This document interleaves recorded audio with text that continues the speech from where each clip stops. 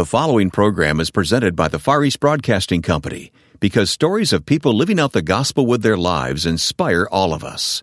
FEBC, taking Christ to the world through radio and new media. Learn more at FEBC.org. Paul wrote to Timothy, and he said, now the things that you've heard from me, you tell other people so they can tell other people. And in my writing and my preaching, all I've done is say, here's what God has taught me. Take it, see what you can do with it.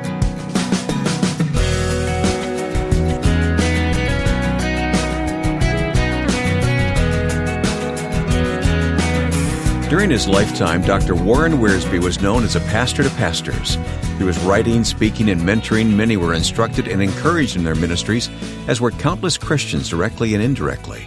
Today we'll take you back to a 2010 interview with Warren Wiersbe as we talked about his life. Welcome to First Person.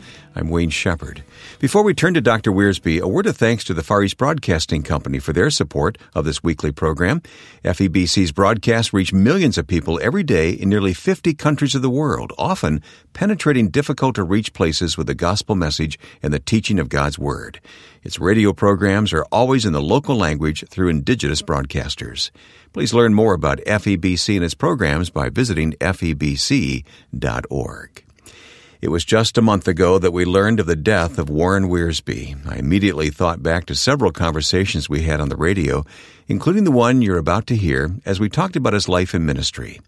Now, Facebook was relatively new at the time, and I began by mentioning that many of his quotations were showing up there. I know very little about it. One of my good friends who's into the media up to his eyeballs says he's monitoring it for me, so I don't know anything about it. Well, you have a couple of thousand fans there on Facebook, and your wit and wisdom through the years is being amplified there, so we sure appreciate it. Yeah, I think what they're doing is quoting. Mm-hmm. As long as they don't send me a bill, let them go. So you span quite a period of time from, late 40s in ministry all the way through Facebook now? That's quite a career. Well, I began my ministry I was saved in 1945 at a Youth for Christ rally in my hometown, not far from where you are right now, East Chicago, Indiana. Mm-hmm. And Billy Graham was the preacher, and I got saved that night. Then I started preaching about 1950. God called me. I was in seminary, and away we went. Well, you pastored in Indiana and, of course, near Cincinnati, Covington, Kentucky. Yeah. And Chicago's Moody Church. Yes. That was the biggest surprise of all, that God would pick me up and put me at Moody Church. And I want to say right now that it was a privilege to follow Dr. George Sweeting. He became pastor of the church when they were in very, very difficult circumstances. A group in the church just wanted to sell the building to the city of Chicago. But Dr. Sweeting did a marvelous job, and following him was one of the greatest honors I think I've ever had. That says a lot right there. How many different positions? Have you stopped to count them? I know you were with Youth for Christ for a while. Well, I began pastoring Central Baptist Church in East Chicago, Indiana. Then we went to Youth for Christ. I helped to set up the literature division. We were living in Wheaton then. Had a little house completely surrounded by mortgages. And then we left Youth for Christ. But I have to say this, to work with Ted Engstrom at YFC in the headquarters was like going to Princeton and getting an MBA. Yeah. What a man. He taught me so much. We went down to the Cincinnati area, at least over the river from Cincinnati, Covington, and that was Calvary Baptist Church. We were there 10 years. And then got the call to Moody Church. And then when I left Moody Church, Mr. Epp approached me and wanted me to come on deck as sort of an assistant teacher or something like that. So I think it was in 79 I began flying to Lincoln. And that was back to the Bible. And then Mr. Epp passed away. I was called to be director. And that lasted until about 90.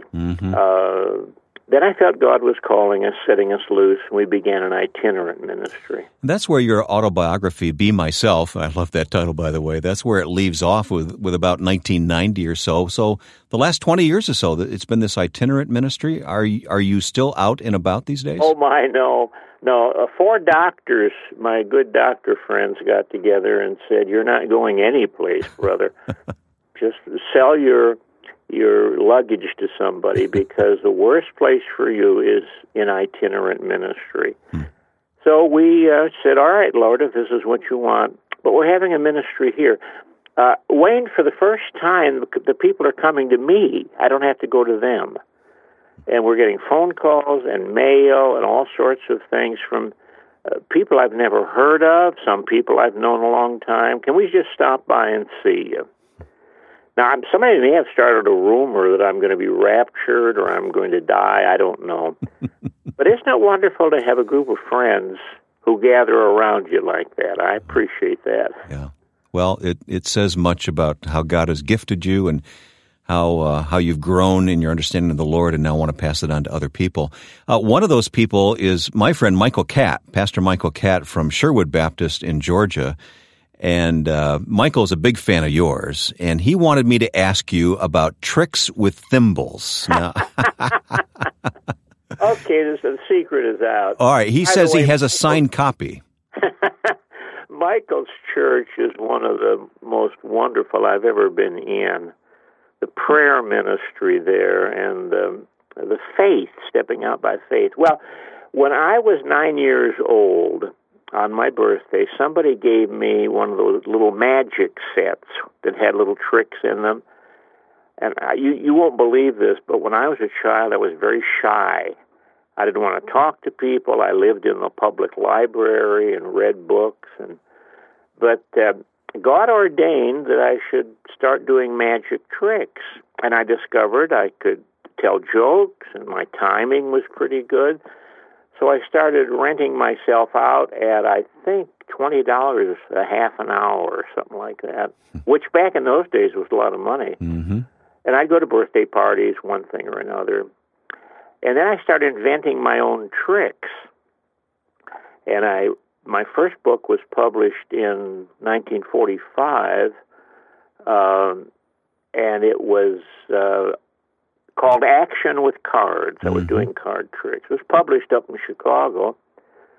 And then I did one on mental magic, reading people's minds. And then I did a third one on thimbles. Thimble magic is not seen today, but back in that day we had a lot of fun changing the colors of thimbles and pulling them out of people's ears, etc. And then when I got into ministry, I thought, well, I don't need these things anymore, and that was the end of that. Michael, I think, is still looking for a copy of that. Did he ever get one? Yeah, he told me he has a signed copy, so somewhere along the line he made an investment. That's all right. Are you one of those authors, I'm guessing you're not, that's kept track of how many books you've written through the years? No, Betty does that. She's the secretary of the corporation. She tells me it's up to about 160. Yeah, no doubt. And, of course, in many different editions, somebody said to me, well, I can't believe that. I said, well, it is unbelievable, but I suggest you go to Amazon.com and put my name in there and start scrolling. And they did. You mentioned Ted Engstrom.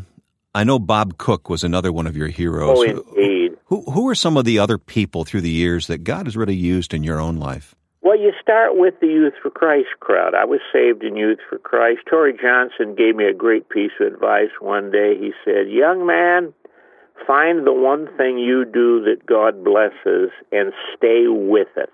And that's all I've done. Preaching and teaching and writing books. That's all I've done. I can't do anything else. Torrey Johnson was an encouragement. Bob Cook was like a second savior to me. He was so wise. He'd say, now, Warren, keep your ministry on a miracle basis. If you can explain what's going on, God didn't do it. Howard Sugden. I don't know if you knew Howard. I know of him or knew of him, and I recognize the name, but I never got to hear him preach. Well, Howard Sugden was a great preacher. He pastored for 40 years at South Baptist Church in Lansing, Michigan. We were dear friends, traveled together, were in conferences together. And I think I was probably the son he never had, but he was a great blessing. He knew the ministry. He knew his Bible. Great help to me. Theodore Epp, I was able to watch it close at hand. And if ever there was a man of God, it would be Theodore Epp. I put him in the same category with William Culbertson and A.W. Tozer, where they walked with God. And a problem comes along, and the first thing they do is say, well, what does God say about this? And he was a great help to me. We were together only a short time, but I learned so much from him. I recall the first critical letter I got when I began to minister over back to the Bible. Somebody wrote and just let me know what the truth was. And I gave it to Mr. Epp. I said, how do I answer this? And he read it, and he thought for a moment. He said, like this. And he crumpled it up and threw it in the wastebasket. Why waste postage, huh? He loved to tell stories and to laugh. We'll continue a look back at the life of Warren Wiersbe coming up on First Person. I'm so grateful for the grace I received while listening to FEBC all day long. I cried listening to God's message multiple times. The Far East Broadcasting Company receives millions of responses each year from grateful listeners. FEBC is dedicated to taking Christ to the world through radio and new media. To learn more, please visit febc.org. That's febc.org. The Far East Broadcasting Company, until all have heard.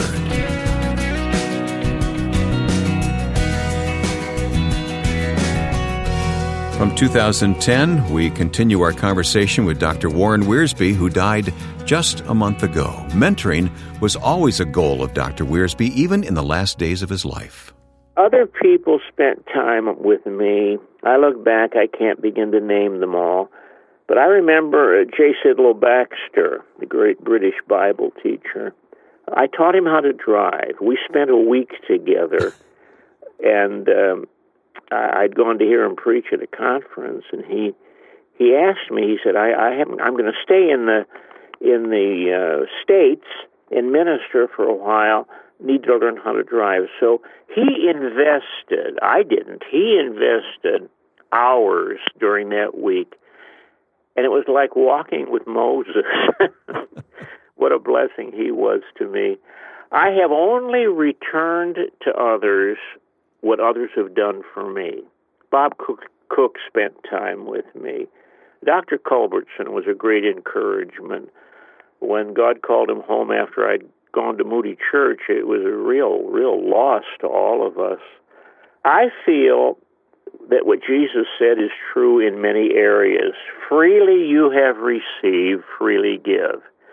I have high school students phone me here in Lincoln and say, have you got some time to talk about something? Sure, I'm an old man, but come on over. Pastors. I just recently spent some time with a very fine young pastor, but he's learning. Paul wrote to Timothy, and he said, now the things that you've heard from me, you tell other people so they can tell other people. And in my writing and my preaching, all I've done is say, here's what God has taught me. Take it, see what you can do with it. So it is both a conscious choice and really a lifestyle at the same time, isn't it? Well, if you had told me 50 years ago this was going to happen, I wouldn't have believed it.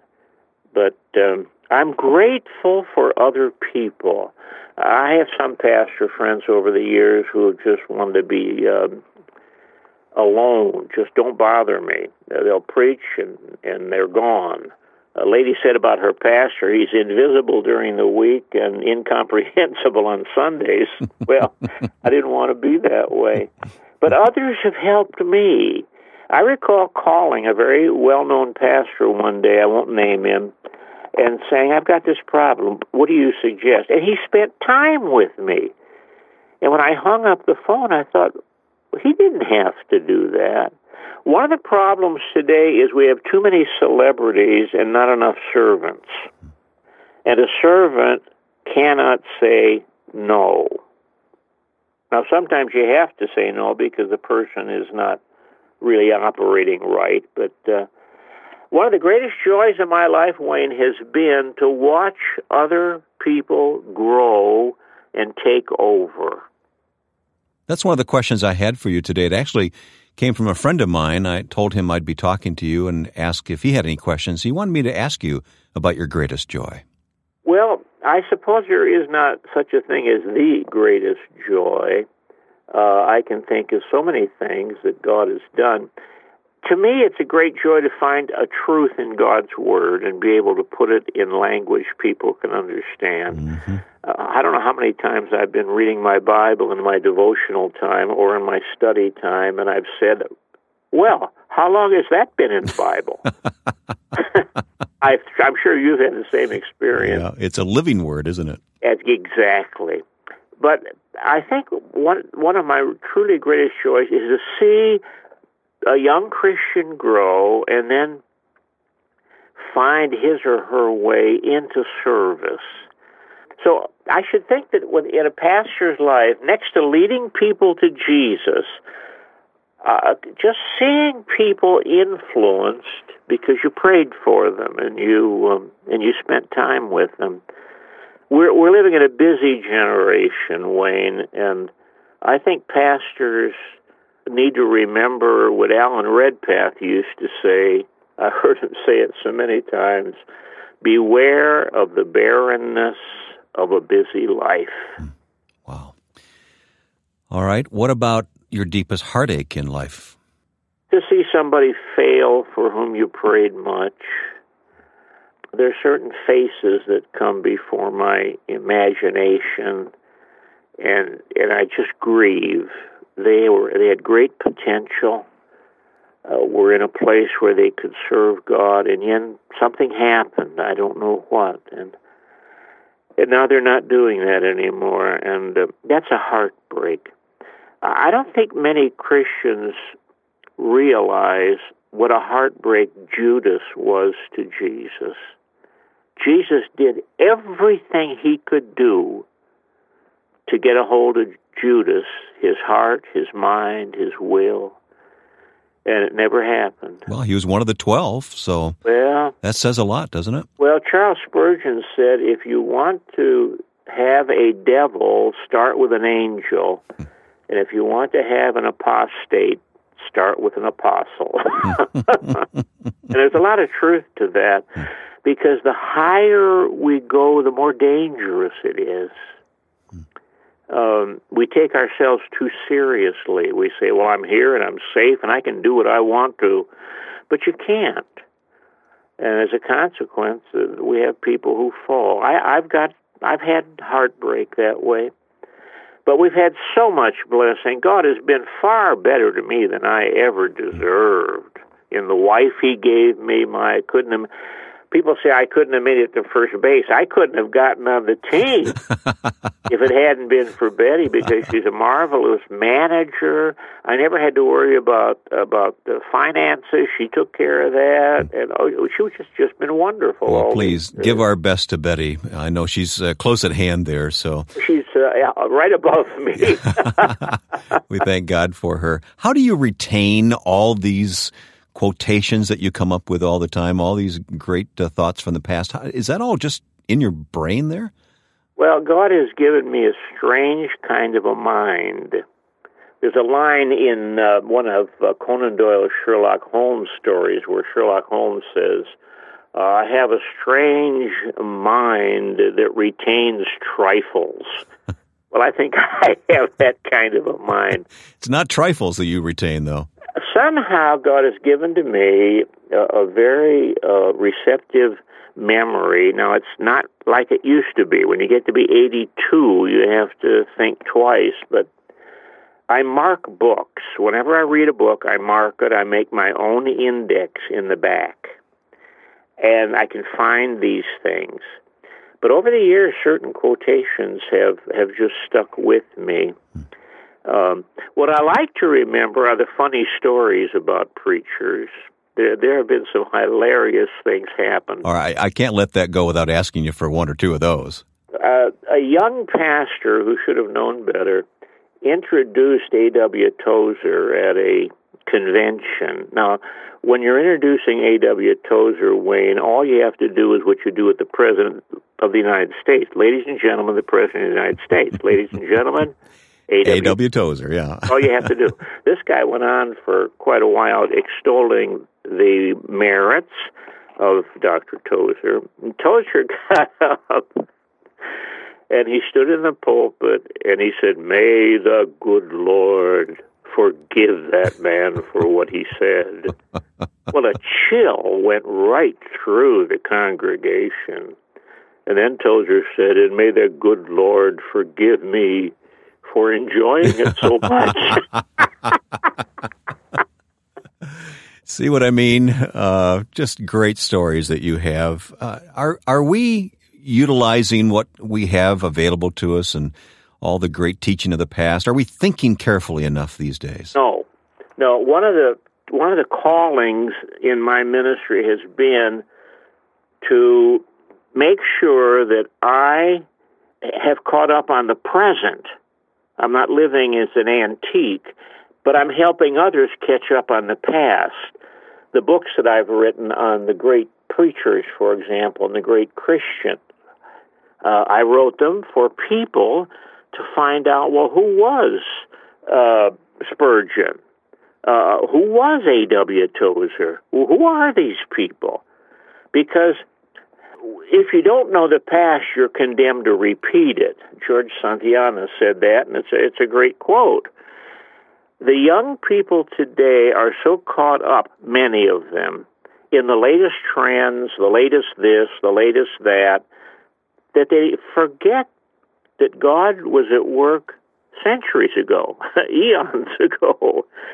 And so in my books, I have tried to say, now look, you need to learn from John Henry Jowett. You need to find out who was Robert Murray McCheyne. Because if you don't immerse yourself in the past, the present won't be very meaningful, and the future is going to be horrendous. So I've dedicated my life to doing that. Baker brought out 50 people every Christian should know, which is a combination of several of my books with biographies. And I hope people read it and find out that things did happen before we arrived. Dr. Warren Wiersbe, who died on May 2nd, 2019, just short of his 90th birthday. Much has been said since about the impact of his life, but it was great to listen again to how he humbly looked at it himself. He wrote an autobiography titled Be Myself, and when he signed my copy, he wrote Psalm 16:11, "You will make known to me the path of life. In your presence is fullness of joy. In your right hand there are pleasures forever." What Dr. Wiersbe took by faith, he now knows face to face with Jesus. We'll place additional information at our website, along with our upcoming schedule of guests and topics, so please look us up online at firstpersoninterview.com. And while you're online, visit FEBC.org for updates on the ministry of the Far East Broadcasting Company's mission of taking Christ to the world through radio and new media until all have heard. Go to FEBC.org. Now, with thanks to my friend and producer Joe Carlson, I'm Wayne Shepherd. Join us next time for First Person.